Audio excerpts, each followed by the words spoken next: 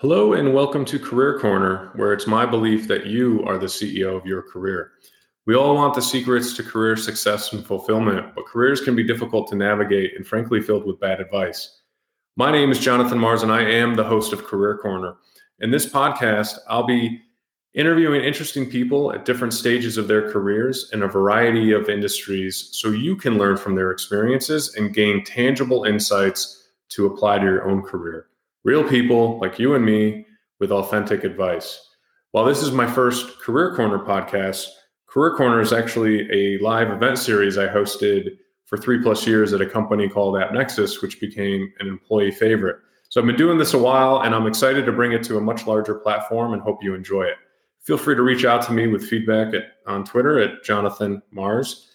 Up first is my good friend Ben Cohen, who is the head of sales excellence and marketing at Hella and based in Ann Arbor, Michigan. What's fascinating about Ben's career is he made a huge career pivot 8 years ago, since he used to manage photo production operations for NBC Universal, then started out on his own with his own photography company, where he would provide marketing assets for companies such as HBO, Sony, Netflix, and many more. So the fact that he's now in a sales enablement and marketing function is really cool. And I look forward to you hearing about that pivot. Ben will walk us through the ups and downs of his career, where we'll discuss taking advantage of opportunities when you're overwhelmed, the importance of asking for what you want, as well as how to connect with your colleagues. Also, if you have a minute, please check out Ben's Real Men Wear Pink campaign in conjunction with the American Cancer Society. I'll include a link in the show notes for that. It's a great cause. And finally, on an important note on the intro music, I picked this because it reminded me of the movie Boiler Room, so shout out to any JT Marlin fans. Without further ado, please enjoy the first episode of Career Corner with Ben Cohen, head of sales excellence and marketing at Hella.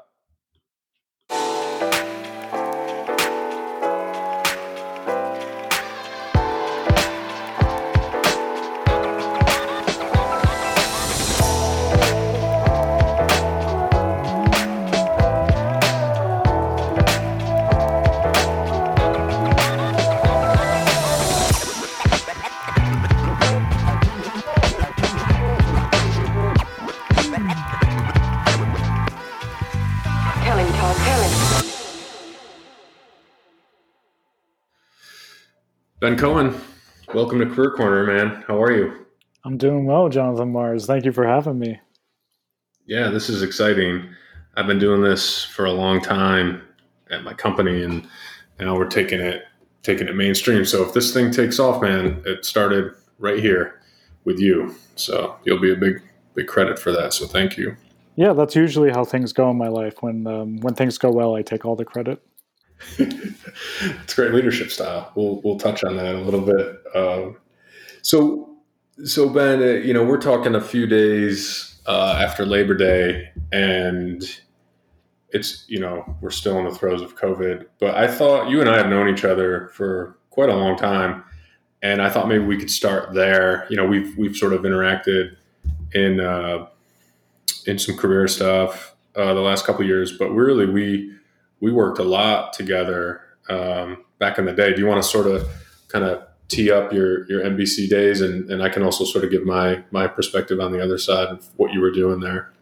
Sure. So I actually started my, let's say, real career at NBC Universal in the photography department, which is a place that most people don't even know it exists unless you're working in it or you need something from it. So at the time, I was producing still photography for about 35 different TV shows at once across all NBC Universal, also sports and news. And then we had a big shakeup in the office. There were some layoffs, and all of a sudden my boss came down to my door and said, "Hey, you're now in charge of this photo licensing division where we basically let everybody go from. And you have until Monday morning to tell the CFO of NBC how much money we're going to make this fiscal year." And I had to learn the entire business in a weekend. I actually slept in the office, and I gave a projection of how much we were going to make, which was about a quarter of what the previous person had said that they were going to make. But mine was based more on reality. and the CFO believed me, and we just went from there. And then, you and I built up our relationship because we were distributing photography through AP at the time, and we just were trying to find ways to, make the relationship better. Not just, hey, here's a dump of photos, you guys go sell them and hopefully sell them, but how do we work together to actually make this a partnership versus just a buy-sell relationship? And through that, just daily and weekly phone calls, I think you and I got to know each other pretty well, found other commonalities besides work. One of them definitely being Irish pubs in New York. And we kind of went from there. Well, those Irish pubs in New York, that's true. I totally forgot about that. Nothing better than some mozzarella sticks on 34th Street. Ben, how old how old were you at that time, and if was NBC your first formal gig out of college? I was in my 20s. Let's see. So I was in my early to mid 20s at that point. And yeah, I did my internship while I was in college, my last internship at NBC, and then basically got hired on right afterwards and stayed there. So that was my real first out of college gig.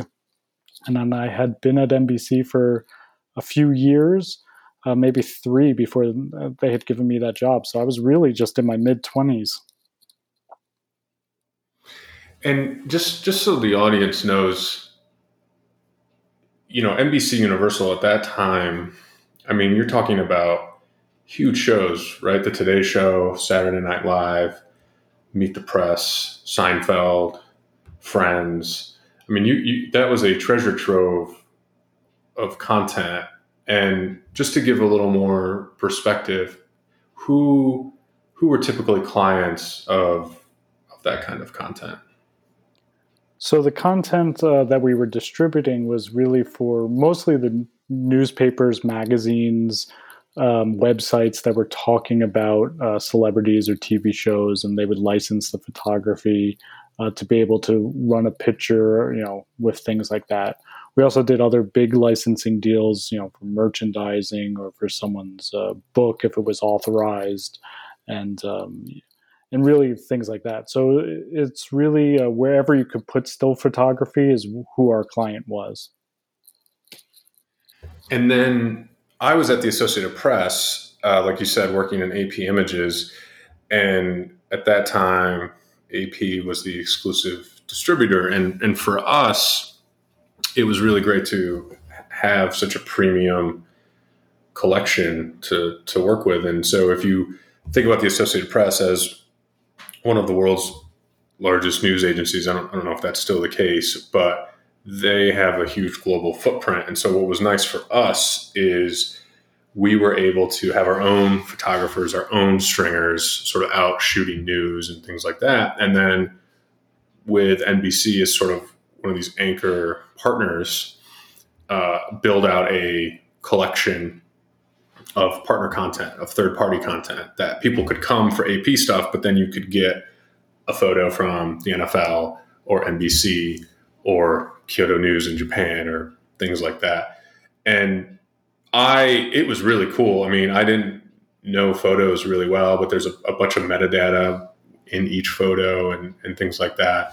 Going back to that weekend where you got the job, I mean, that sounds like an extremely overwhelming experience. And I feel like you've had a few of those situations in your career where it's just like, boom, here's this scenario that sounds impossible, figure it out. But what were some of the first things you did that weekend to get your arms around everything?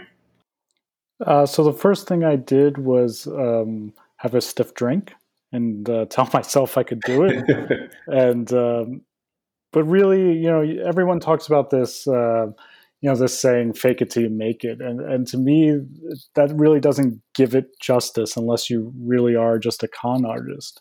To me, it's just saying yes to the opportunity.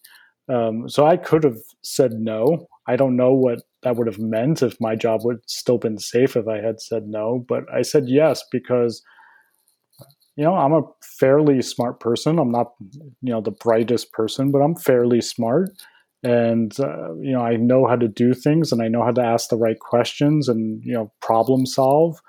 And it was like, okay, I got a challenge in front of me. It's a new challenge. Let's just go for it. Like, what's the worst that can happen? I'm going to develop some skills, and maybe after a year of running this, they say, hey, we need to bring in someone who's better at doing this and has done it for longer. Yeah, okay, I wouldn't blame you either. But it was just saying yes to it, really, and giving yourself the opportunity to really shine. And over that weekend, it was just, let's get down to work. You have 48 hours to learn an entire business, and then walk into the CFO of NBC and tell him what you think of that business. Mm-hmm. So I just got down to work. I literally was pulling every piece of paper out of the old person's desk, going through their computer, going through their emails, everything I could digest. And then I made the best possible projection that I could at the time. Today, could I probably make a better projection? Yeah. But it doesn't matter. My projection ended up being close enough that it was okay. And I was able to save that department really from going under, because we weren't only working with the photos that were coming in from the Today Show and the TV shows we had on the air. The cool thing was we had the photos dating back to the radio days of NBC. So we had the entire archive that we were still mining and putting up that content and reintroducing people to all that content too. So there was a lot riding on it, not only people's jobs, but the legacy of NBC weighed heavy on me too. Right, right, totally. So, two questions. One is, how did you get into photography? Slash, how did you end up at NBC? And you were in LA at the time. I was in New York at the time. But I'd love to hear, you're an East Coast guy. So how did you end up moving to LA? And then, like, for me on photography, I just had no idea what I was doing early in my career. And that's sort of how I ended up doing that, and then learned a bunch of things. But I think with you, it was a little more intentional, right? Yes and no, I'd say. So, like you said, I grew up in Jersey, went to school in Boston, and then was going to film school, studying film, worked on a student film in California. The weather was beautiful. It was coming time towards my senior year, and I could do my last semester either in California, or I could just stay in Boston, finish up, and then probably end up working in New York or Boston.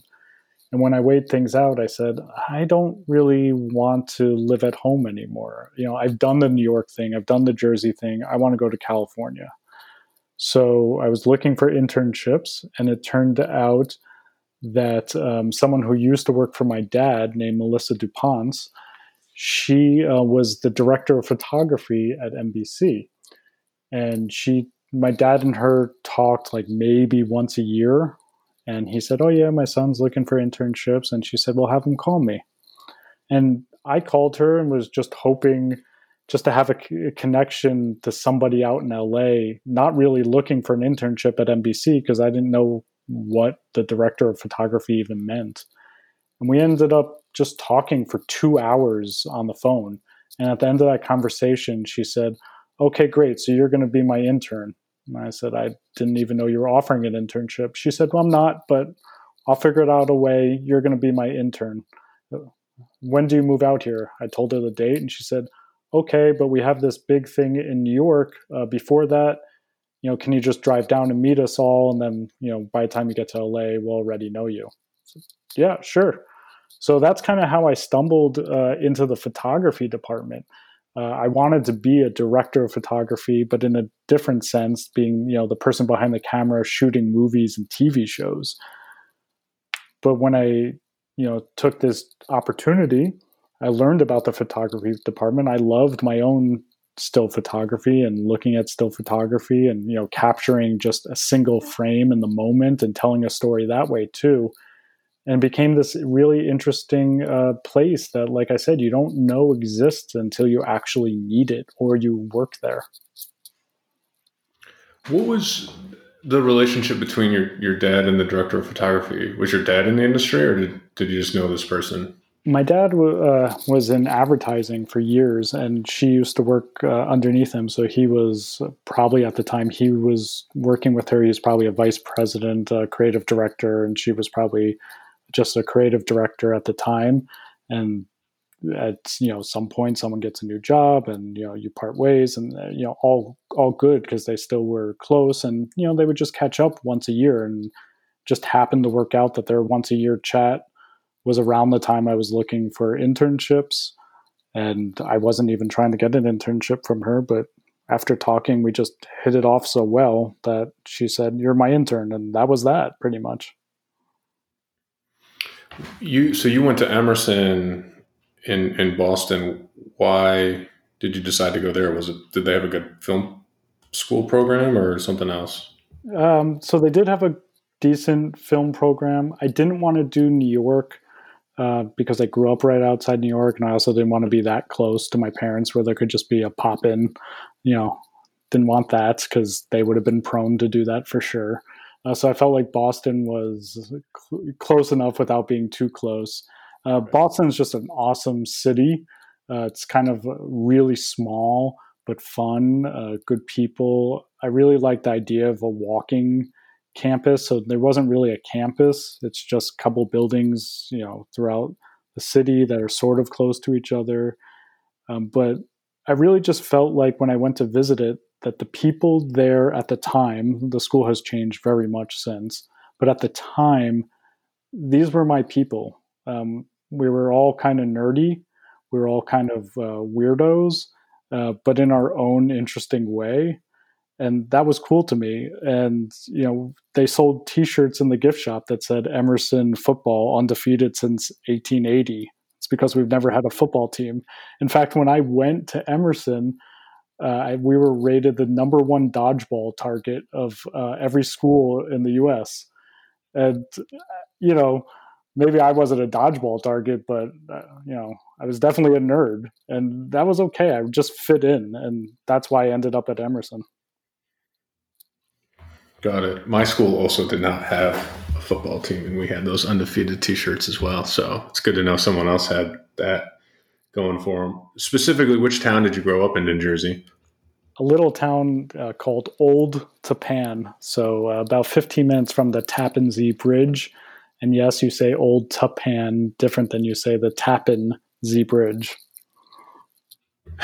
What were you telling me like a few weeks ago? You were talking to somebody from Jersey and you were talking about these two kinds of sodas, and I hadn't heard of either of them. And I've lived in Jersey, Hoboken. Do you remember Uh, that, or am I making that up? no, not soda.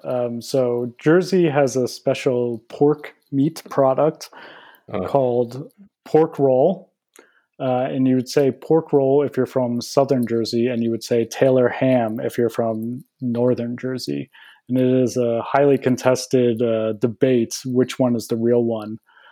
Taylor ham is more like you would call a tissue a Kleenex because it was the name brand, but I didn't know that. This is from like 100 years ago.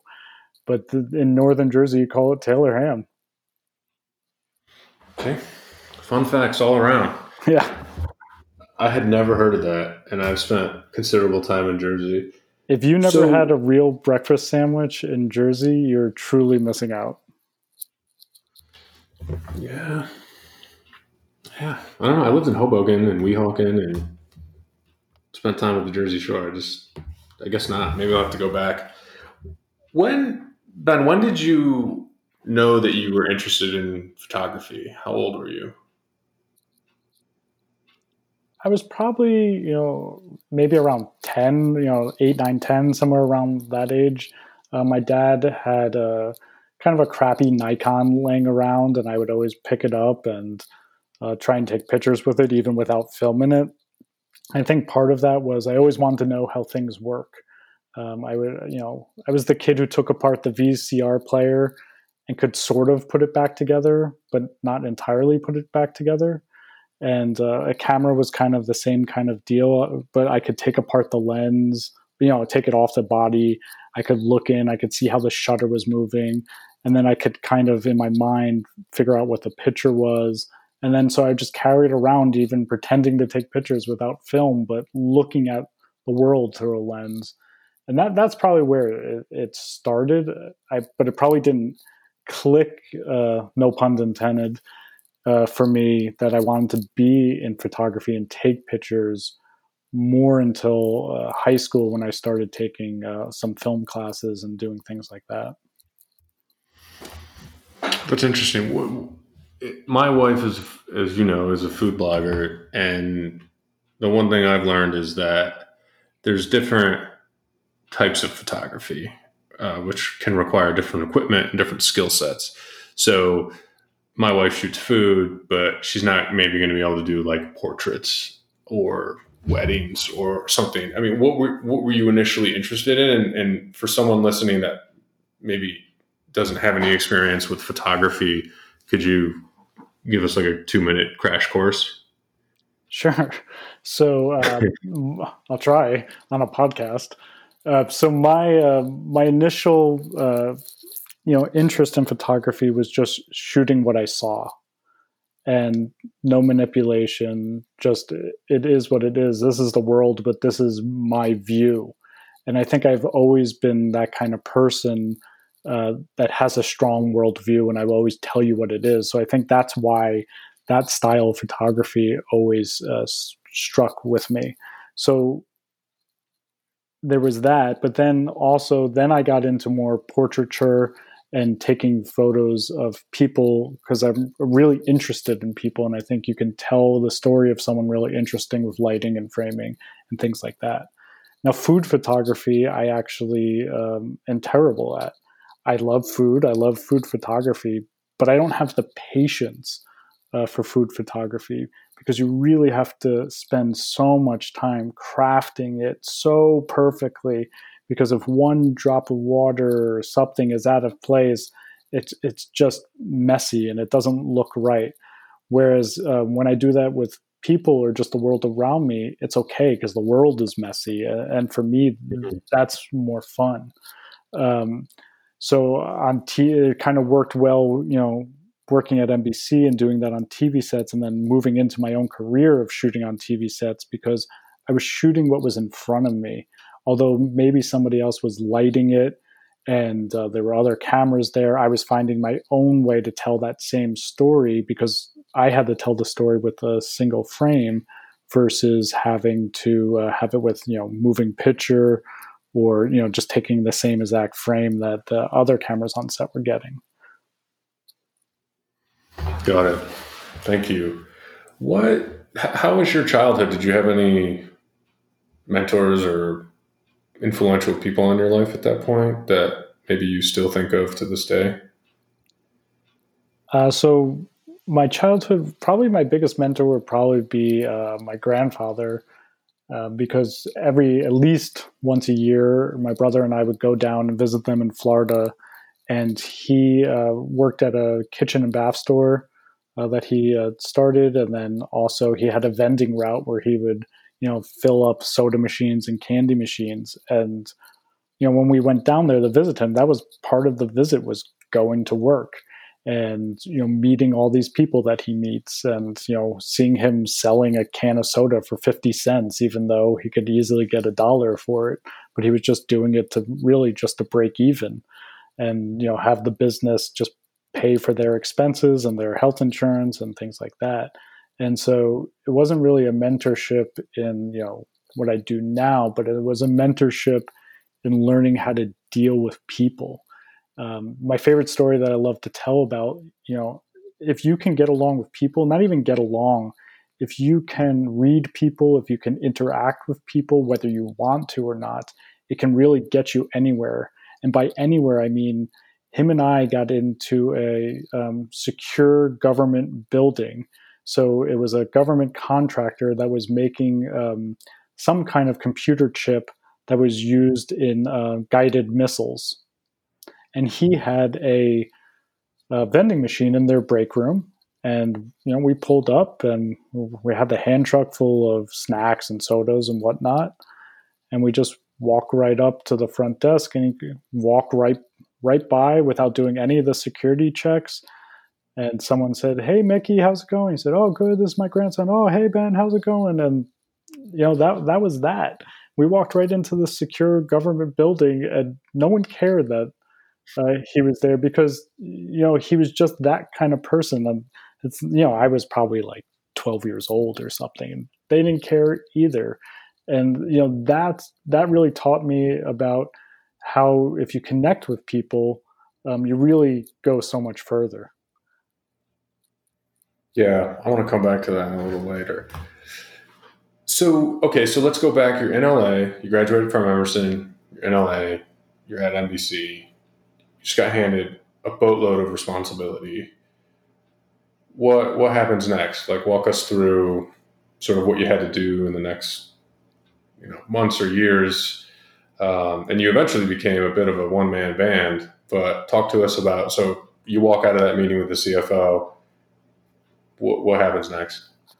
So my boss takes me for lunch and says, "I can't believe you told him that." And I said, "Well, it was the truth, and this is what I believe, and this is what we can actually do, and we're going to do it." And he said, "Well, I hope you do it, because that number you just gave him, basically, if you don't hit that, people lose their jobs." And I said, "Well, okay, well, we're going to do it, so I'm not worried. We're just going to get to work." And so then we came back to the office, and it was time to get to work. And we had to figure out, okay, where do we sit now? Are we following the right strategy? What's going on? I think at that time we were still kind of connected to a whole bunch of different agencies. We weren't really centralized yet. So that was one part of the strategy. The other part of the strategy was, what do we want to mine out of the archive? Are we doing any research on, do people like portrait or landscape, style photos? Do they want singles? Do they want two shots? What's actually being sold? So we did all this research on things like that. We had to work internally with the company to rebuild our ERP. So because we were such a small division comparatively to everything else at NBC, they kind of just handed us an SAP system that somebody else was using and said, "You're just going to use that." But then I got to know the SAP people, and we got to develop a system that actually worked for how our business worked. And then, so we got to roll out, the things like that. And this was only really a part of my job. I was still a photo producer, producing, huge TV shows, launching shows like The Voice. I was part of a two-man team who got to go to photo team who got to go to the Olympics, which was the first time NBC had sent their own photographers to the Olympics in about 20 or 30 years. So there was still a lot of other things going on, meanwhile being responsible for this business. But you just add it on, you just get it done. You train people, you let them do their work, so that way you can go do your work, and it just blossomed from there. And for the first time ever, that business was profitable, and then they kind of just trusted us to go do our thing. So if I'm characterizing this incorrectly, let me know, but it sounds like simplistically there's sort of two big buckets to the NBC business. There's sort of the archives, and essentially sounds like you're saying, like, being data driven about it, figuring out what to scan, and maybe you could talk a little bit more about that in terms of like actually turning photos into digital ones that you could sell. And then there's sort of the live or more recent content component. Is that generally accurate, or am I off the mark? No, it's totally right. So we had the photos that were coming in every day, whether they were from a TV show, from the news, from sports, whatever it may be. And then we had our archive, which went back to the radio days, which they're probably still mining to this day because it had millions of photos in it. At that time, data driven wasn't a nice buzzword, but what we did was we just looked through every sales sheet, and we looked what sold, and we made a tick box and an Excel. This is how I first did it, and just had to figure out what's working, what's not working, and then said, okay, let's focus on these things. Also, we've put a budget towards things. The team that was doing all this work didn't even, know the budget. They just kept working. And I said, well, no, you got to own this. Like, you have X amount of money to spend on retouching, X amount of money to spend on scanning, X amount of money to spend on our warehousing, things like this. And, all these people were older than me, but they just listened because it all made sense. It was simplistic, but it made sense and it worked. And then they were able to make it even better once they kind of owned it after a few months. Yeah. So on that second category, you would shoot the Academy Awards and stuff like that, right? So we weren't the Academy Awards. Awesome. We would do the Emmys on a rotating basis when we were hosting it, and we had the Golden Globes at NBC. Those were kind of our big ones. You can tell my Hollywood knowledge is virtually zero at this point. No worries. As much as I love watching Hollywood people celebrate themselves, it's not really something that gets me going at this point. But let's take the Golden Globes. I mean, huge event.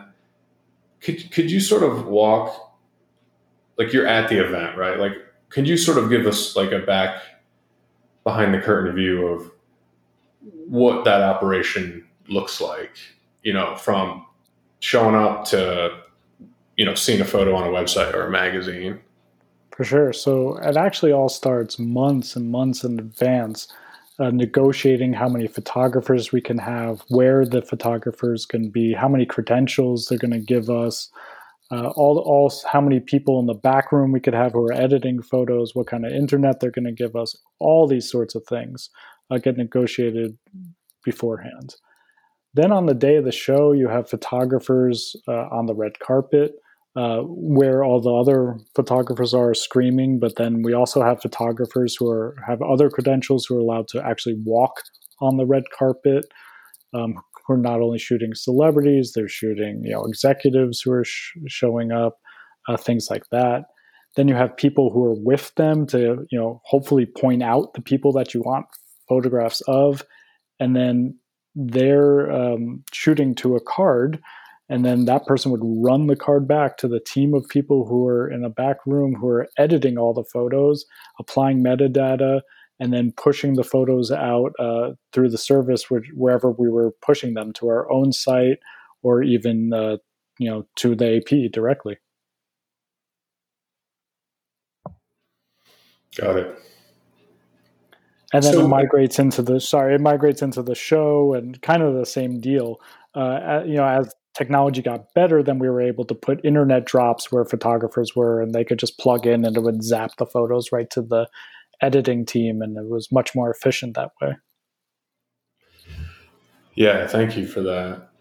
So, I mean, this sounds like a massive responsibility, and I know you're a hard worker, so that's obviously a component, but how did you're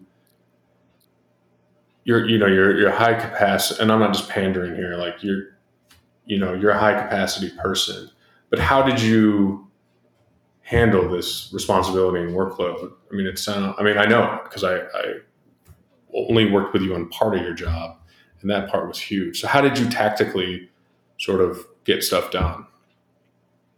Yeah, I think for me personally, I live by my calendar. So my calendar not only has meetings on it, but it has reminders for me. It has kind of my to-do list, things like that. And that's really how I stay organized through everything. But to be honest, the job is so huge, you're not doing it by yourself. And anyone who tells you, they did it all on their own is full of shit. Really, you have to rely on your team. You have to be with good people. You have to train them well. You all have to trust each other.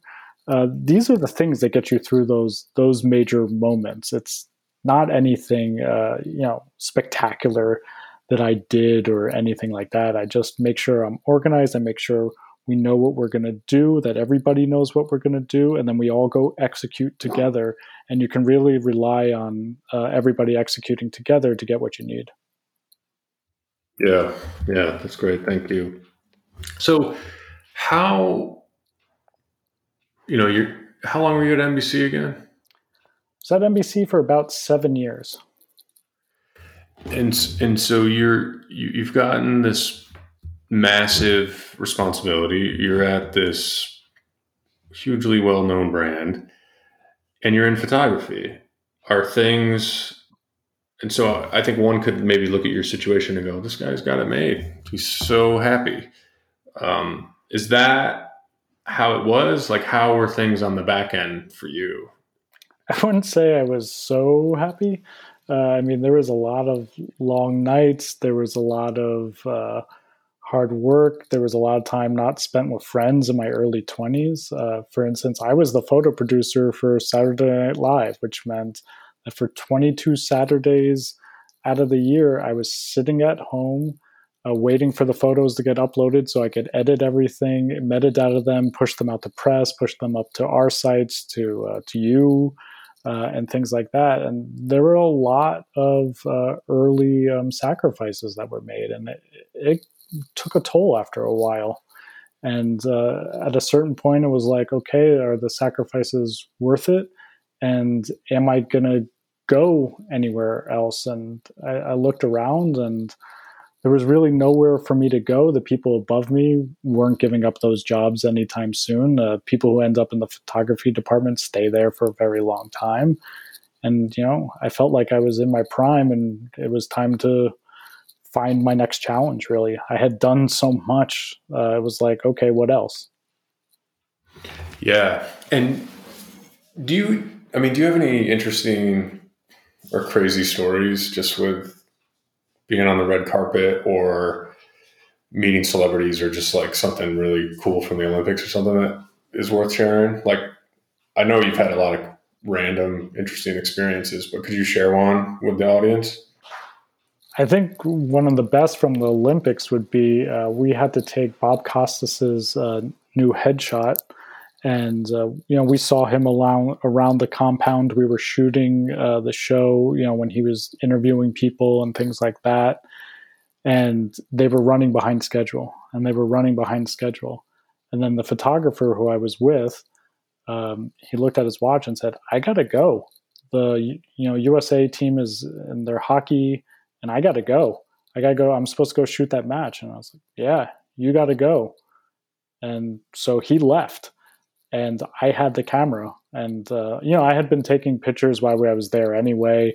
At different events, I was curling and the lesser known things, but probably more fun. I was taking behind the scenes photos of the athletes as they would come in before they were getting interviewed, and some of their interviews and stuff like that.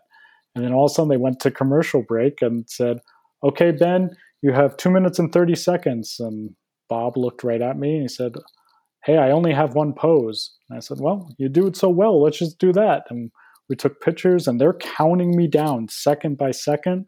And I said, "Okay, I'm good. I got it." And I just packed up my stuff, walked out, and 10 seconds later, they're back on the air, and he's doing his thing like nothing had ever happened. And then later that day, I saw him in the hallway, and he wanted to see the photos, and he was like, "Ben, this is so awesome. Oh, Ben, you got to show this person. Ben, you got to show this person." And it was fun for me because it was like I was his best friend for the day. And it was really a lot of fun and cool. Yeah. Do people generally want to see the photos? Some do, some don't. Some people just want their publicist to see it and approve it for them and then complain about it later. Some people are really interested about it and they get excited and, "Oh, that's so cool. Oh, I don't look good there." And when you get people like that, it's fair criticism. It's not just vanity. So it really depends on the person, to be honest. So you're at this inflection point at NBC, and I mean, I know where you're sitting right now, and I know what you're doing right now, and it is, in a lot of ways, very different from what you were doing then. So, what happened next? So you're at this point with NBC. You've been there for 7 years. You leave. Why? Where do you go? What are you thinking at this point of taking the next step? So over a few months, I started building my own photography portfolio, and I said, "I'm going to leave, and I'm going to be one of these big name photographers that you hire, and I'm going to work my name up obviously to becoming a big name, but I'm going to be one of those guys. And everybody was supportive. They got it. And they, as I kept showing them things, they would critique it, and then I would shoot more, and they said, "You're getting better, just keep going." And it was really a positive atmosphere as I was doing all my work. And then I gave my notice, and on my second to last day, I showed up to work a little late because what did I care? I wasn't going to get fired. It's not like I was that late. I was probably like 15 minutes late. But for me, that's like 3 hours. And everybody's crying when I get to the office. And I knew they weren't crying for me. And they just laid off a ton of people. And it was, senior vice president, directors, all different levels of people had been laid off. And I was like, wow, I feel for you guys, but this is also my second to last day. Like, I don't know what to tell you. Mm-hmm. And then on my drive home, the head of publicity called and said, "Would you stay longer?" And I said, "What do you mean would I stay longer? You just let all these people go. Just keep them." And he said, "No, those people are gone. Will you stay to help us get through pilot season for 3 more months?" And, my girlfriend, who's now my wife, she was coming out to visit to celebrate me quitting and, doing my own thing. And I said, I don't know. I need to call you back. And then I called him back the next morning. He gave me his personal cell phone number. I called him at 7 a.m. and I said, "Okay, I'm in, but you're going to pay me this much extra for these 3 months. You're going to let me do a photo shoot to prove to you that you want to hire me. And you're going to give me every pilot that's out of town because I'm going to travel on your dime while I'm here at least." And he said, okay. And I said, "One more thing. I need Friday off because, my girlfriend's coming into town and to celebrate." And he said, "Friday off? Why don't you have today off?" And I said, "What do you mean have today off? I'm already in the office. Do you know how much work I have to do over the next 3 months?" And he was just like, "Okay," and hung up. And that was that. So I stayed for 3 more months. And then on my last day, I left my phone and my badge on my desk, and we went out to lunch, and I just parted my own way and started my photography career. So I just want to make sure I understand. So you started Ben Cohen Photography. They brought you on as a contractor, basically, to shoot stuff, or are you sort of doing the two things simultaneously, or you haven't really gotten the photography company going yet? So I had started the photography company, but I had no clients. And then I had submitted my portfolio for this, big time portfolio review. And they came back and they absolutely trashed me and told me how awful I am and how I'm never going to get a job in photography and blah, blah, blah. And I was devastated. And literally 15 minutes later, a producer from Sunday Night Football called me and said, "Hey, can you make your way up to San Francisco and shoot all the portraits of the 49ers?"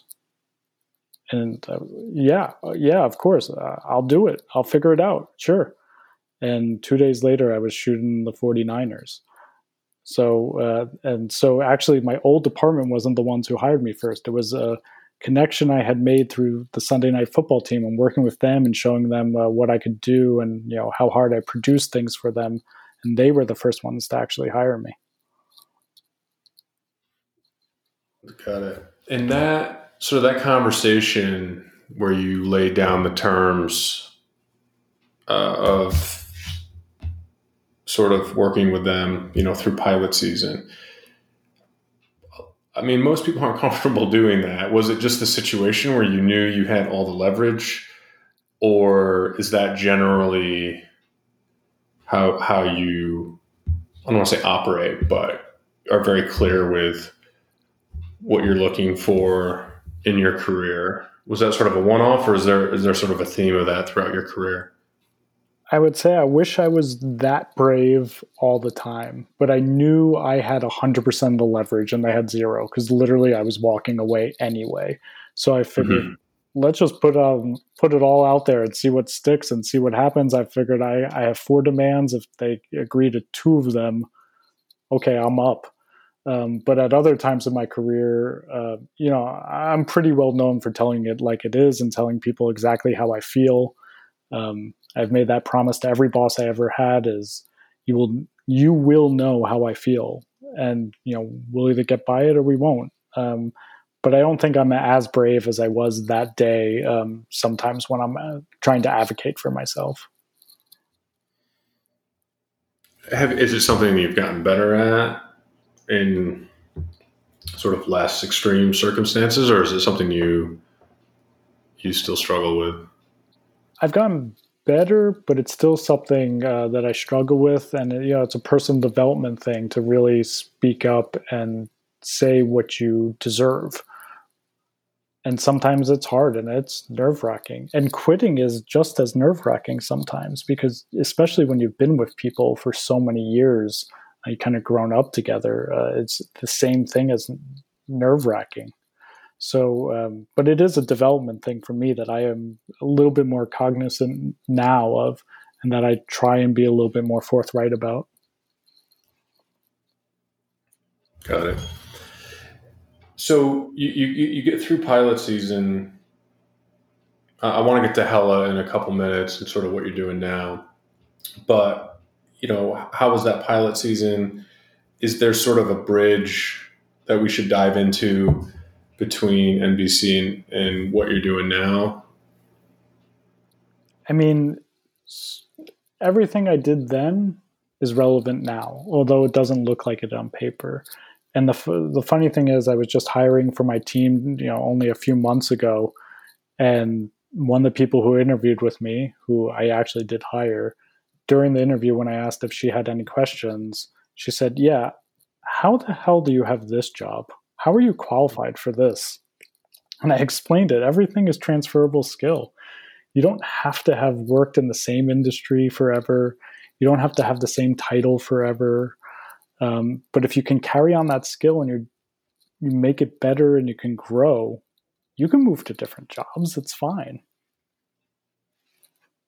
So walk us through how you did that. Because I agree with you completely, but I went similar deal, right? I went from traditional media to startup tech, and if I could do it, anyone can do it. But how being able to articulate those transferable skills, I think, is a bit of a skill. Some sort of like advocating for yourself, whether it's through promotions or compensation. I also think people can be uncomfortable sort of like making people see that, hey, this is what I did before on paper. It looks very different, but here's why it's relevant and here's why it's going to create value for your company.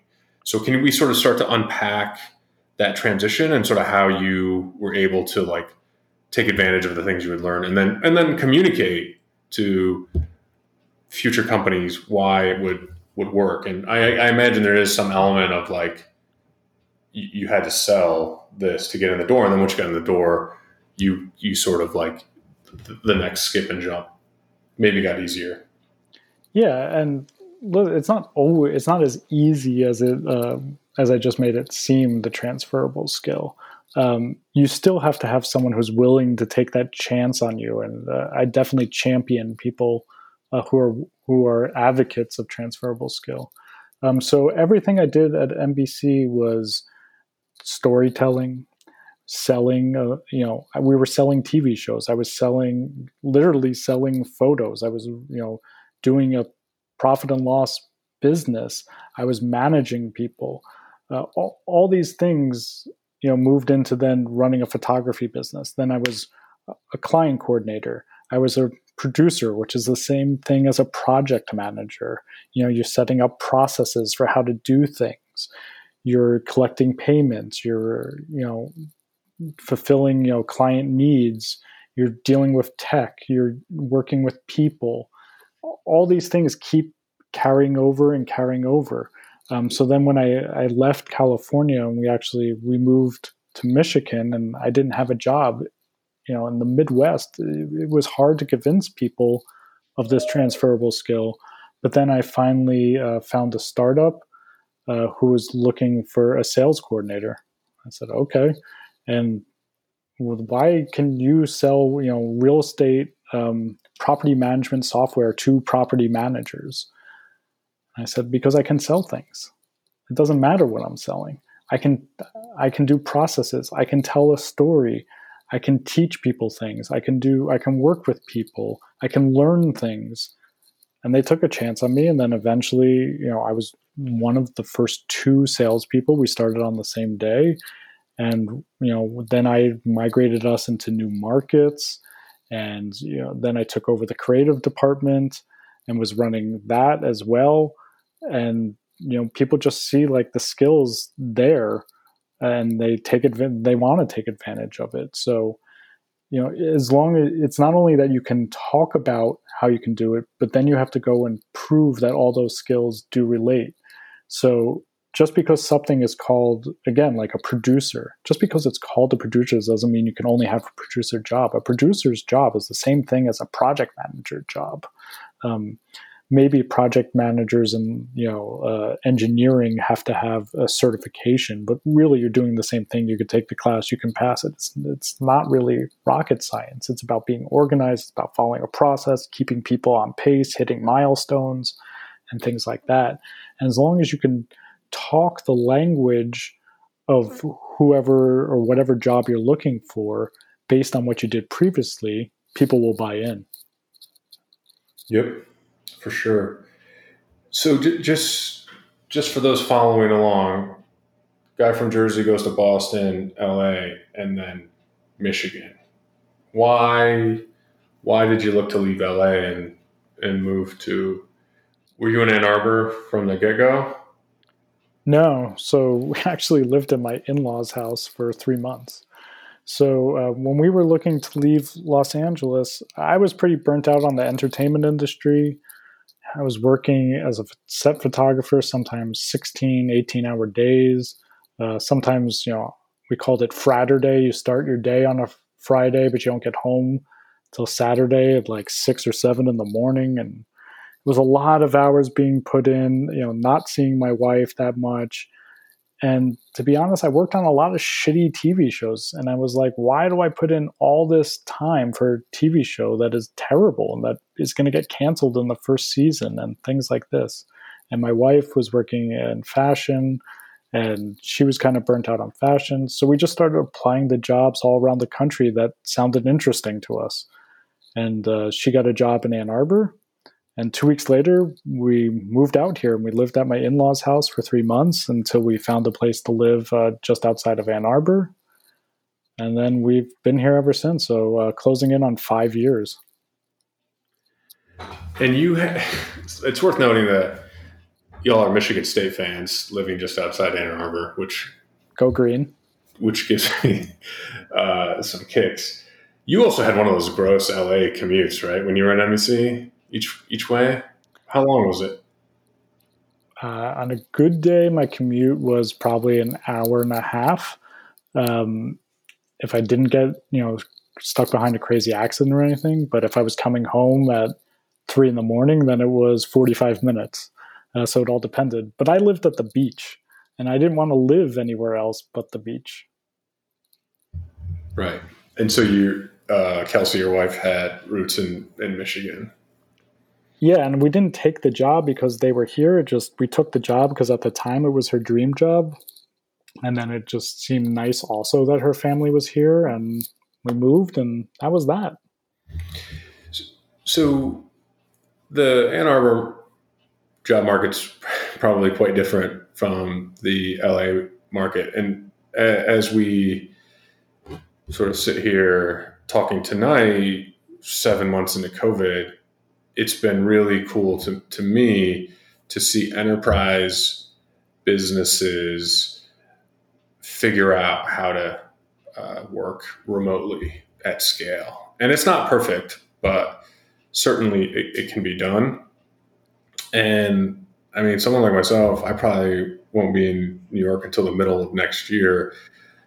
I mean, is that something that you find cool as well, or don't really care? I mean, it really opens up a lot of doors to people to sort of do what you did, which is sort of look around. But I also think, for those people who think they have to be in New York or San Francisco or LA or Seattle, and where your quality of life, depending on where you live and your definition of a good quality of life, like might not be so great. I love it. I'm really interested to see how companies are going to react when, you know, whenever this tide sort of goes out.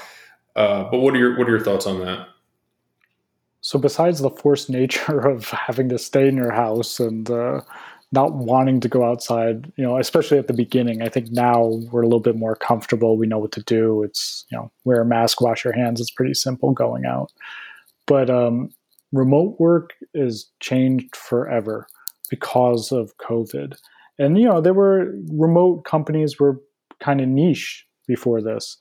And there was a lot of old school thinking that you can't work as well and work as productive if you're working from home because you're just not going to work.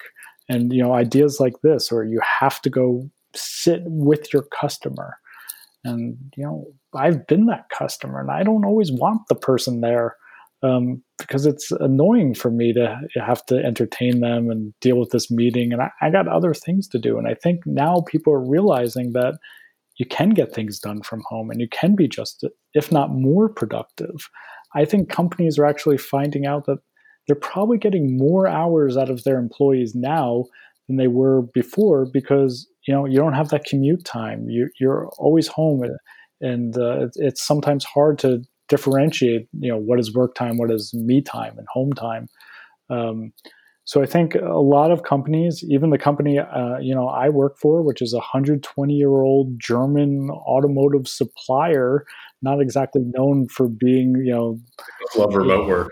yeah, exactly. And we're not the most progressive company, but even now we're working out, new remote policies. We had in the U.S. at least, we had a once a week you could work from home after you've been there for 6 months, but you had to pick a day. So if Tuesday was your day, then you always work from home on Tuesday. And I think that's definitely going to be gone. The remote work policy will be a little more lenient than that, and I think people are enjoying working with home. It's nice to see, your friends, your significant other, dogs are living their best life now. Mm-hmm. You can get errands done. You can, you don't have. It's amazing to me how much more time we have on the weekend now. Because when you're home, it's like, oh yeah, I can throw that in the wash and then jump on this meeting. It's not a big deal. And it all adds up, and your quality of life gets to be so much better. And workers are going to demand this in the future. So I see the companies like WeWork and the other commercial real estate, they're actually going to struggle a lot more because companies are going to say, well, I don't need to have as big a building. We can have this kind of hotel policy where, you don't have your own desk. You just come in and, you reserve a spot when you need to be in the office, but we don't have to have as much space because people aren't going to be here the time. Even in our industry, like big companies like Ford have told their employees, when you do come back to the office, it will not be the office that you left. And we are probably going to get rid of some office space because a lot of you want to work from home, and we want to make that okay for you. Yeah, and I don't think you can slam thousands and thousands of people on top of each other in cubes anymore. Given this pandemic, I think people are gonna not be super comfortable with that. And I read an interesting article, Harvard Business Review, I think a few weeks ago, and they talked about integrators and separators. And so some people, I think you're this way, I'm this way. And I've sat down with enough people at live Career Corner events to hear work-life balance is a complete farce. It's not existing. And I, with two young kids, like I'm more than happy to bring my daughter to school at 7:30, which is kind of gross, but then just start working when I get home and then go pick her up, at 2:20 when school gets out or whatever. It's like that works for me. I think people who are separators per the article, where they sort of like to walk out the door and then not think of work until the next day. I think that it's been a challenge for them. But I agree. I mean, it's it's definitely been like I think one of the few good things to come out of this, and I'm really interested to see how companies are going to react, because these huge buildings in these very expensive cities. And that's one of the reasons we moved out of New York too. I mean, this, like, I didn't want to take a train in and out of Grand Central for the next 25, 30 years of my life. I'd rather just fly up a couple months to New York, for example. So it's gonna be interesting. Talk to us about where you're at now and this German company that's been around for a while. Yeah, so I am the head of sales excellence and marketing at Hella, or I guess technically only the head of sales excellence and marketing for North and South America. Hella is a German auto supplier. We supply to the automotive industry, so your GM, Ford, Toyota, Daimler, basically every car maker we have some relationship with. And we supply headlamps, tail lamps, any kind of lamps you want, we do it. We also have lots of electronics, so sensors, things that are pushing for autonomous driving, like radar, accelerator pedals, lots of things in the electromobility space for battery management, cooling of those battery systems, monitoring those battery systems, and along those lines. Not bad for a guy that went to Emerson for photography. And no. And you've been on a bit of the podcast circuit. I listened to one, I think it was about a podcast about sales enablement. What was the name of it again? I'd like to give it a shout out, and I can link it, your interview there. The Sales Enablement Podcast with Andy Paul. Andy Paul, right? And you were talking about sort of, how the auto companies have been hit, and sort of, you were almost talking about like sort of like the life cycle of how things are purchased and built and stuff. And I read an article last weekend in the Journal about like car, I forget the first part of the headline, but like if you were to buy a car right now, they're very expensive, which wasn't necessarily intuitive to me, given, the state of the world for the last 7 months.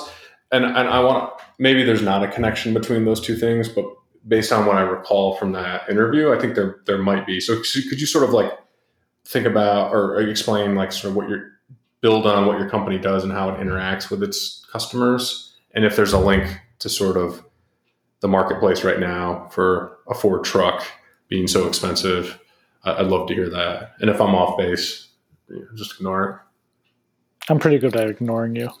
Yeah. But so the car industry is crazy. It is amazing to me. So we are what's called a tier 1 supplier in the most of the time, which means that we supply directly to the OEM, which is your Ford, your GM. And so, but there's a whole supply chain beneath us too, who we use to build our parts to be able to then create our parts to sell to auto companies. And when COVID hit and they shut down all their plants, well, that's it, guys. We have no industry to sell anything to. If their plants aren't open, they're not accepting deliveries. We're not getting paid, because payment terms are usually based on the accepted delivery, and then it's something like 45 days after delivery is when you get paid. So that hurts. You're not bringing in cash. Luckily, I work for a company that is very cognizant of the market itself, and we were prepared. We didn't know that a pandemic was happening, but the market had been shifting down a little bit from absolute unbelievable highs of production in 2017, and things had started marching down slowly, not like jumping off the cliff or anything. So we were doing measures to protect cash flow already. Because the interesting thing is, if you're a sales guy in the normal world, you close a deal, everybody rings the bell, everything's so cool, you brought in lots of money. Well, in the auto industry or manufacturing, you closed a deal today. There's 2 years of development time. Then you start selling that part. Then the money starts coming in when they accept the part.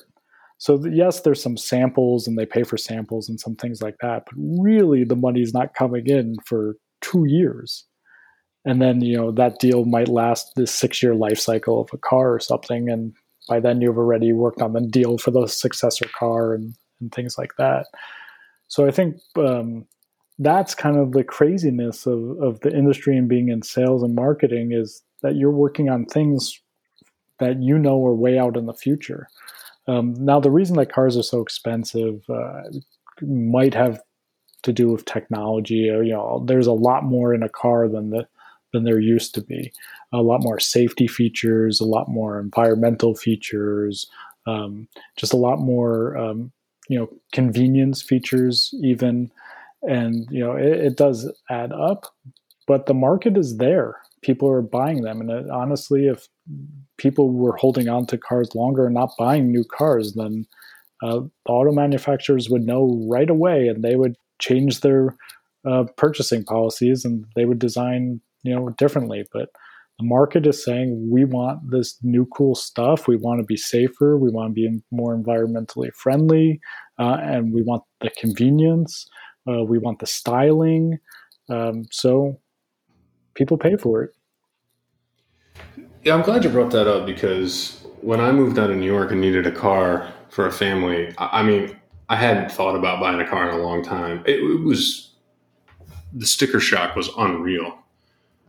Is like how popular leasing, and this might be out of your wheelhouse, so we can just move on, but does the fact that so many people lease and, like you say, sort of like have that 3-year turnover, is that inflated, or is it strictly just what you said? No, I think actually leasing kept a lot of people in business during, especially during the shutdowns, because hey, your lease is up, you have to get a new car. So I think that kept the dealers kind of just floating basically during all the shutdowns, because people literally, their contract was up. They either had to buy their car or get something new. But in the U.S. at least, truck and SUV sales were still pretty strong. Actually, by the times the plants had reopened, dealerships were almost out of stock on F-150s and Silverados and things like that, which is unbelievable to think of. But people were still out there wanting their new cars and trucks. Speaking of F-150s, my son Winston is obsessed with the Ford Raptor.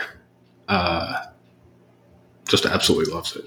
So the new one's pretty sick. Yeah, it's also $60,000, but you get like 200 months, no interest or something like that.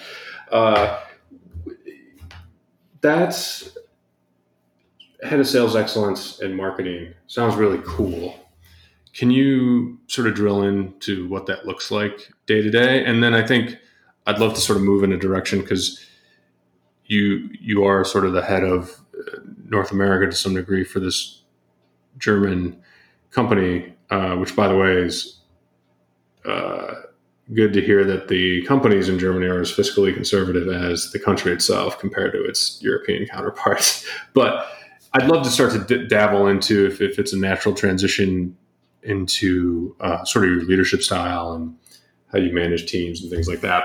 But sort of like, let's start with what your remit is in this role, and maybe unpack sales excellence a little bit for us.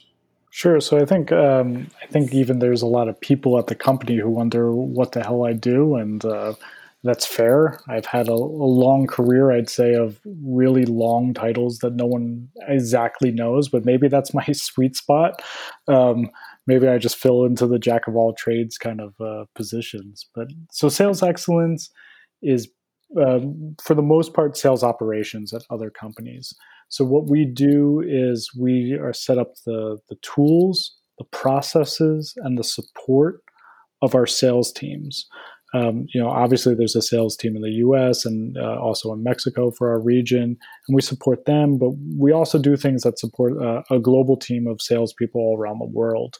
And there's, My team is also set up around the world as well, the sales excellence department. So we're supporting everybody. So by processes, we really have, we work for a German company. And so we really have nice, tight processes on what to do at what point. Not, to tell not like a sales script and things like that, but, documentation that you need, alignments that need to happen, and so on to make sure that the data input is as high and mature as it can be when you put it in. Because again, you're not actually going to get those vehicles being made for 2 more years. So we really have to have high data maturity to really pan that cash flow so far out. And so that becomes really important. We also do the tools. So we are responsible for our CRM. We use Salesforce, but we also have other tools that were built in-house. We're also the change managers of the company. So we're pushing the digitalization and transformation projects. We're bringing old tools into the new age, into the cloud, combining them into Salesforce, or figuring out better ways to do things than we did in the past, making sure that things are digital. Maybe it's even as simple as using a Microsoft SharePoint or something like that. And then we also have the support. So we have a team that supports our salespeople, helping with some of the data entry, analytics, and kind of things like that, and in the background, and really, supporting the team for what they need so they can focus on what's most important, which is their customers. And we deal with the internal stuff and making sure the data is correct and invoices can go out on time because we put it into SAP correctly for them. That everybody knows what the right price is, that we're planning cash flow for reimbursements on tooling and other such things. And then the marketing side of it is, most people know marketing. I think it's pretty simple to explain, but it's interesting because it's regional for regional. So I make sure that we are regionally marketing correctly to our main customers here, but we also work as a global team, and we set up global initiatives to redo presentations, to work on branding initiatives, and really spread the wealth, because we know that people have different strengths at different parts of the world, and we kind of leverage that as best we can. And this is something I think the marketing team is really jumping on now, which is something that has been in place on the sales excellence side for a few years.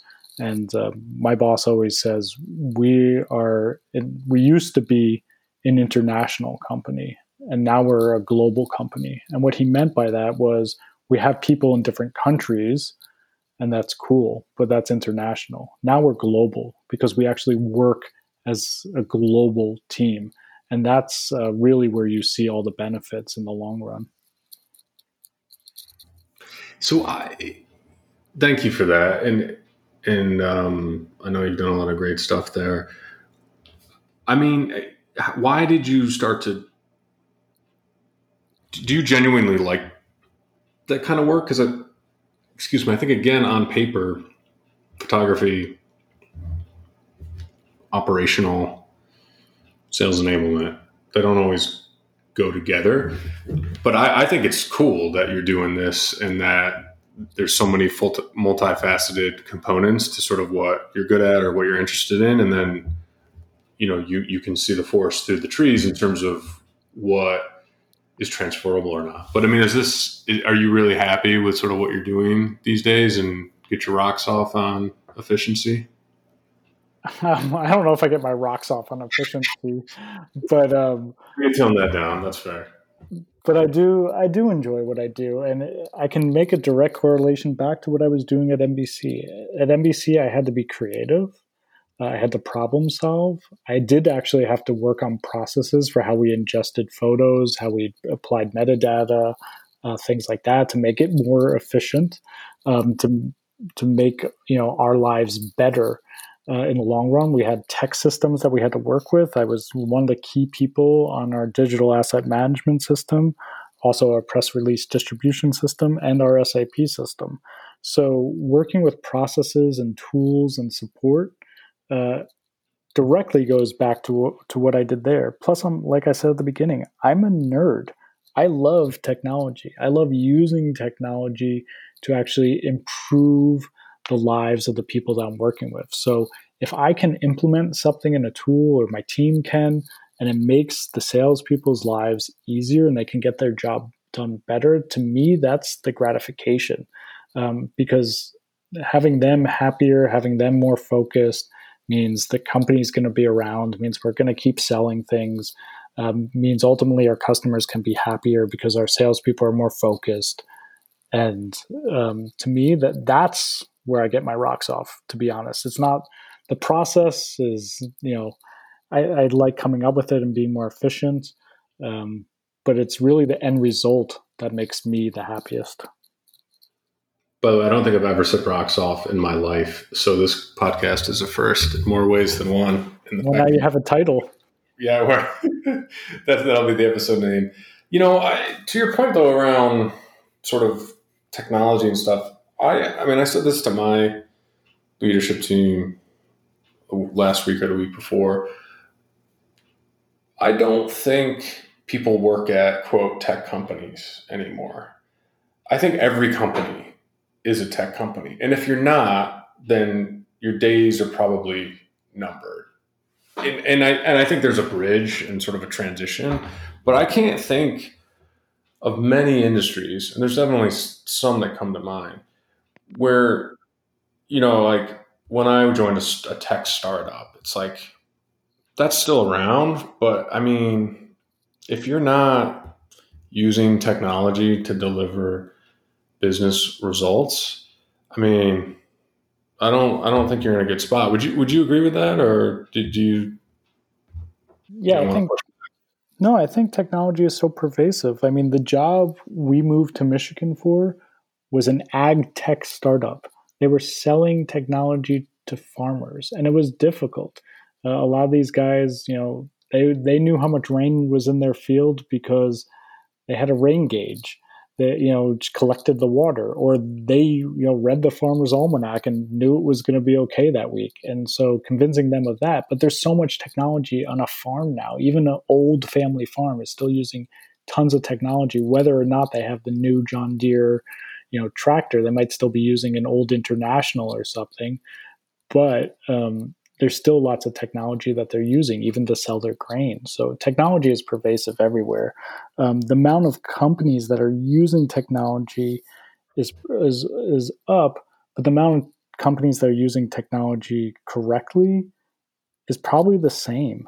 There's so much tech out there now, and I don't think people weigh the benefits and the ROI of getting it. They just go, oh, that sounds like something I need, and they put it in, and they put another one and another one, and before you know it, you have all these tools that don't talk to each other, and you have to do all this work in all these different places, and you've created inefficiencies. By the exact opposite of what you were trying to do was by creating efficiencies, because all these things solved singular problems. And so I think there's a lot of tool fatigue out there now. So yes, we are a tech industry, but the companies that are really prospering are the ones that have figured out how to build a correct tech stack and do it correctly. Yeah. So Ben, I've got maybe a handful of questions left, and we'll start winding down. I don't want to keep you too long, and thank you so much for your time. Kind of covering off on a couple things, the leadership. I mean, how do you define leadership, and then sort of what are the sort of traits that you try to exhibit in your role? And then are there any leaders out there right now that you really admire, and if so, why? So the way I define leadership is that you are truly leading people, not that people are following you. And I know that's old and cliche, but to me, that means a lot. A leader should set the tone, and people should feel like they actually want to work for that person, not just to make them happy or not just to not get yelled at, but they want to succeed for that person, because it's almost like a father or mother who you just want to make them happy. And to me, that's leadership. But the other part of then when you actually are that leader, it is knowing your team, knowing their strengths, pushing them beyond their limits, and knowing that you're doing that, and letting them fail on purpose sometimes, so that way they have those learning experiences, but building them up. Mentoring is a huge thing, but with all those things that people do, I think the thing that people forget about the most is you set the tone. And on my team, people know the tone. They know we're going to work hard. I'm going to push them beyond where they've ever been pushed before. They're going to learn new things, but we're going to have some fucking fun while we do it. And we're going to curse. We're going to laugh. We're going to make fun of things. And you know what? If we have a drink at the end of the day, whatever. If we made a mistake, okay, fine. We admit we made a mistake. We move on. And setting that tone, I think, is the most important trait of a leader. I know you have, and I know I have. We've had bad leaders who have set terrible tones, who are micromanagers, who stole all the credit, who didn't let you move out of your box because it would look bad for them. And you learn from that, and then you look at great leaders you've had. Like I said earlier, like Melissa was one of the best bosses I ever had because she let me go for it. She let me try new things. She opened me up to these different experiences, and she was there for me when I needed her, and she was also there for me when I didn't need her. But I didn't realize that until I was older and could see that kind of style. Yeah. I want to link two things you said in this chat. One is you were talking about your grandfather when you were 12 and the connection with people. And I wrote down EQ because I think that emotional intelligence in today's age it is almost a superpower. And then you also said that you're a straight shooter, and everyone, the nice thing about working for a straight shooter is where you stand with him or her, and being that. But some people don't like that direct approach. So how do you, how do you kind of balance those two things where you're understanding what makes people tick, understanding how they like to give or receive feedback, and sort of reading people in the room, and then also like we've got to do this, and here's why. Yeah. Or I need you to do X, Y, and Z. Here's why. So the Midwest, it took them a while, and a lot of them are still getting used to my speed and my bluntness. And it's hard. And, even I work with people all across the world of different nationalities and backgrounds. And for them, it is difficult too. And the way I get through everything is humor. I tell people this all the time. I can say bad words in over a dozen languages. I can probably only say hello in maybe 3 or 4. And that's where I make those connections. If I say, when you ask someone a bad word in their language, they don't just tell you like, oh, this is how you say whatever. They think of a story behind that, and they tell you the story, and you get to know them. And then whenever you say that word back to them, it's kind of like this inside joke you have, and you get a laugh. And everybody wants to laugh. I have worked with top level CEOs who I've made laugh. And then from the second because I challenged them back on something, but in kind of a sarcastic way, and it broke down all the barriers. And if you can find your way, humor doesn't work for everybody, bad words doesn't work for everybody. But if you find your way to break down, that ice barrier or whatever, you can get through to people. And then once that barrier is gone, that's it. You can say what you need to say, and they respect it. They understand you as a human. They understand you professionally, that as long as you get things done, you can still have fun. They're fine with that. And that's how I kind of always combined both those things together. Got it. Thank you. Do you have any day-to-day habits or routines that support a successful career and performing at a high level in corporate America? I mean, I have habits. I don't know if they support it or if they're good habits, but they work for me. And I think that's also what's important is you have to figure out what works for you, and that does take time. But for me, my alarm is set for 5:15 a.m. every single day. There is very few days that I wake up because of the alarm. I'm usually up before that alarm anyway. Um, and the first thing I do, which people say is not healthy, but for me, this is works. I check my phone. I work for a global company. I wake up to a phone full of emails and I do my work. I answer all the emails I can. I tag the other ones that I need to, when I had to go to the office that I would do later. Now it's when I move to my kitchen and work from there. I answer once I turn on my laptop. But for me, it's like I clear all that off. So when I get to my desk, there's not like this huge weight of everything sitting there. Oh my God, how am I going to get through all of this? No, I've already cleared out a lot of this. You don't have to have a meeting about everything. Most things can be done via email. It's fine, or a Teams chat or Slack or whatever you use. So that is one thing that I wake up early and I clear out the bullshit right away for my day. The second thing is I live by my calendar. I have my notes in my calendar, reminders. I'm checking my calendar probably once every 15 minutes to see what's coming, to see what note I have, to see what my to-dos are to get things done and keeping me on track with that. The other thing within my calendar is that I block off time for me to get my work done. Because as a manager, yes, you have to lead everybody. You have to leave time to be able to help your team because you know it's coming. So you have to be able to be flexible for that. But you also have to get your own work done. So I actually block off times to get my work done. And sometimes it's, sitting down and filling out some presentation or calculation or whatever it may be. But part of my job too is knowing what's coming, and so I block off time to read the news to make sure that I'm following the industry, that I'm following tech trends and things like that, to be able to speak intelligently when I go into these meetings with higher level executives, to be able to talk about what's going on with the day and trends and things like this. And so that way they take me as a credible, sparring partner in some of these high level meetings.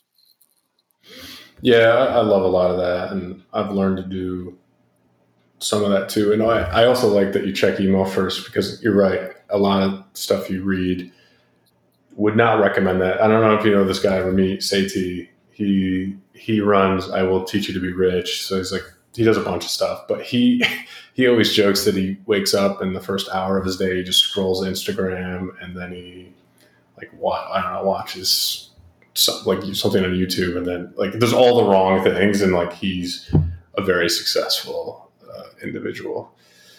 So a couple more things.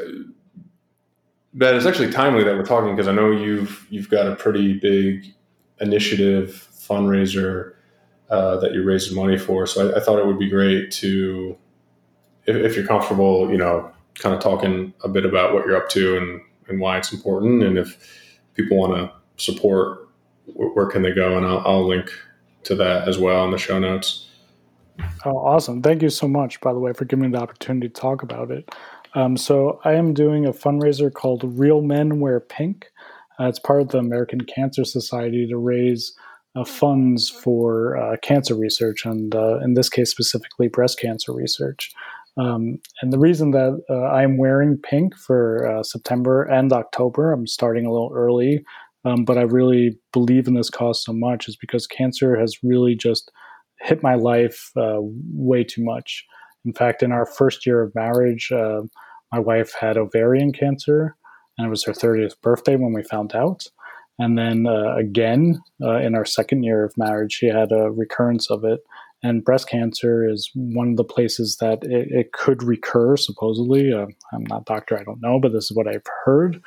This is what her oncologist tells us, and he's a very respected man, so we believe him. But she goes through a battery of tests every 6 months, and as of last week, she was 4 years cleared So this is super cool.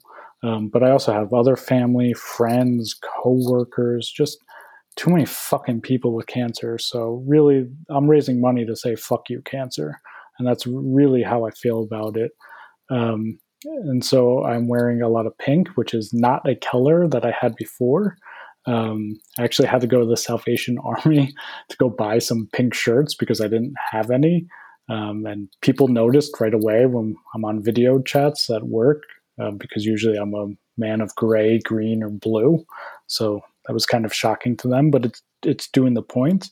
And 2 weeks in, we've already raised almost $5,000. So I'm really proud of that because the American Cancer Society actually gives 77% of the money that they raise directly to the research, and the rest goes to administrative cost of the people who are helping run the American Cancer Society. So to me, that is also very important. So the American Cancer Society has the Real Men Wear Pink, website. Mine is just main.acsevents.org/go-to/Ben Cohen, or you can find me on LinkedIn, and you can link to my campaigns through there because I'm also posting about it pretty much every week on there as well. Yeah, it's a great cause, man. Thank you for doing it and talking about it here. I think it's one of those things that cancer's, affected probably everyone in one way or another. So thanks for doing that. And again, I'll link to that in the show notes. Final question. You've talked a lot about your career tonight. I think there's some really good nuggets. Thank you. But if there was one thing that you wanted the listener to walk away with, whether they're 25 or 55, and apply to their career, what would you say? I would say you don't get if you don't ask. And I think it's a really simple phrase, but it's so true. And people sometimes are just afraid to go ask for something. And it's like, okay, what's the worst that's going to happen? They're going to say no, or they're going to, not even reply to your meeting invite or something like that. And it works across so many things. If you want a mentor, reach out to somebody and ask them. If you, want to work on a project, but you're not, technically in that team or, whatever, that discipline, go ask. You want to run a fundraiser, you want to get people to donate. Well, if you don't ask them, you're never going to get anything. And it's always the same. And it's a very simplistic thing that I teach my team when we need to go do research on things or whatever we're doing. And it's really kind of a almost daily mantra for myself as well, to really keep myself always pushing forward. I like that. You don't get if you don't ask. And a lot of people you read a lot about or goal setting exercises as well. There's also fear setting exercises. So to your point, if something is scary that you want to ask for, but you're uncomfortable, just write down all the things that scare you about it or the potential terrible outcomes. And oftentimes it's not that bad or nothing's going to happen, and you've got nothing to lose. So thank you for that. Ben, thank you for your time. I really appreciate this, and I couldn't think of a better person to start with. And please give Kelsey my best. I definitely want to bring her on because I know her startup is blowing up right now, and she's frankly a lot more interesting than you are. So but please give her my best. And thank you so much for doing this. I really appreciate it, man. Yeah, of course. Thanks for having me. It's always a lot of fun. I love nerding out about all this stuff, and I would definitely agree with you that Kelsey would probably be a much better guest than I am. Definitely. All right, man. Have a great night. Thank you. Yeah, of course.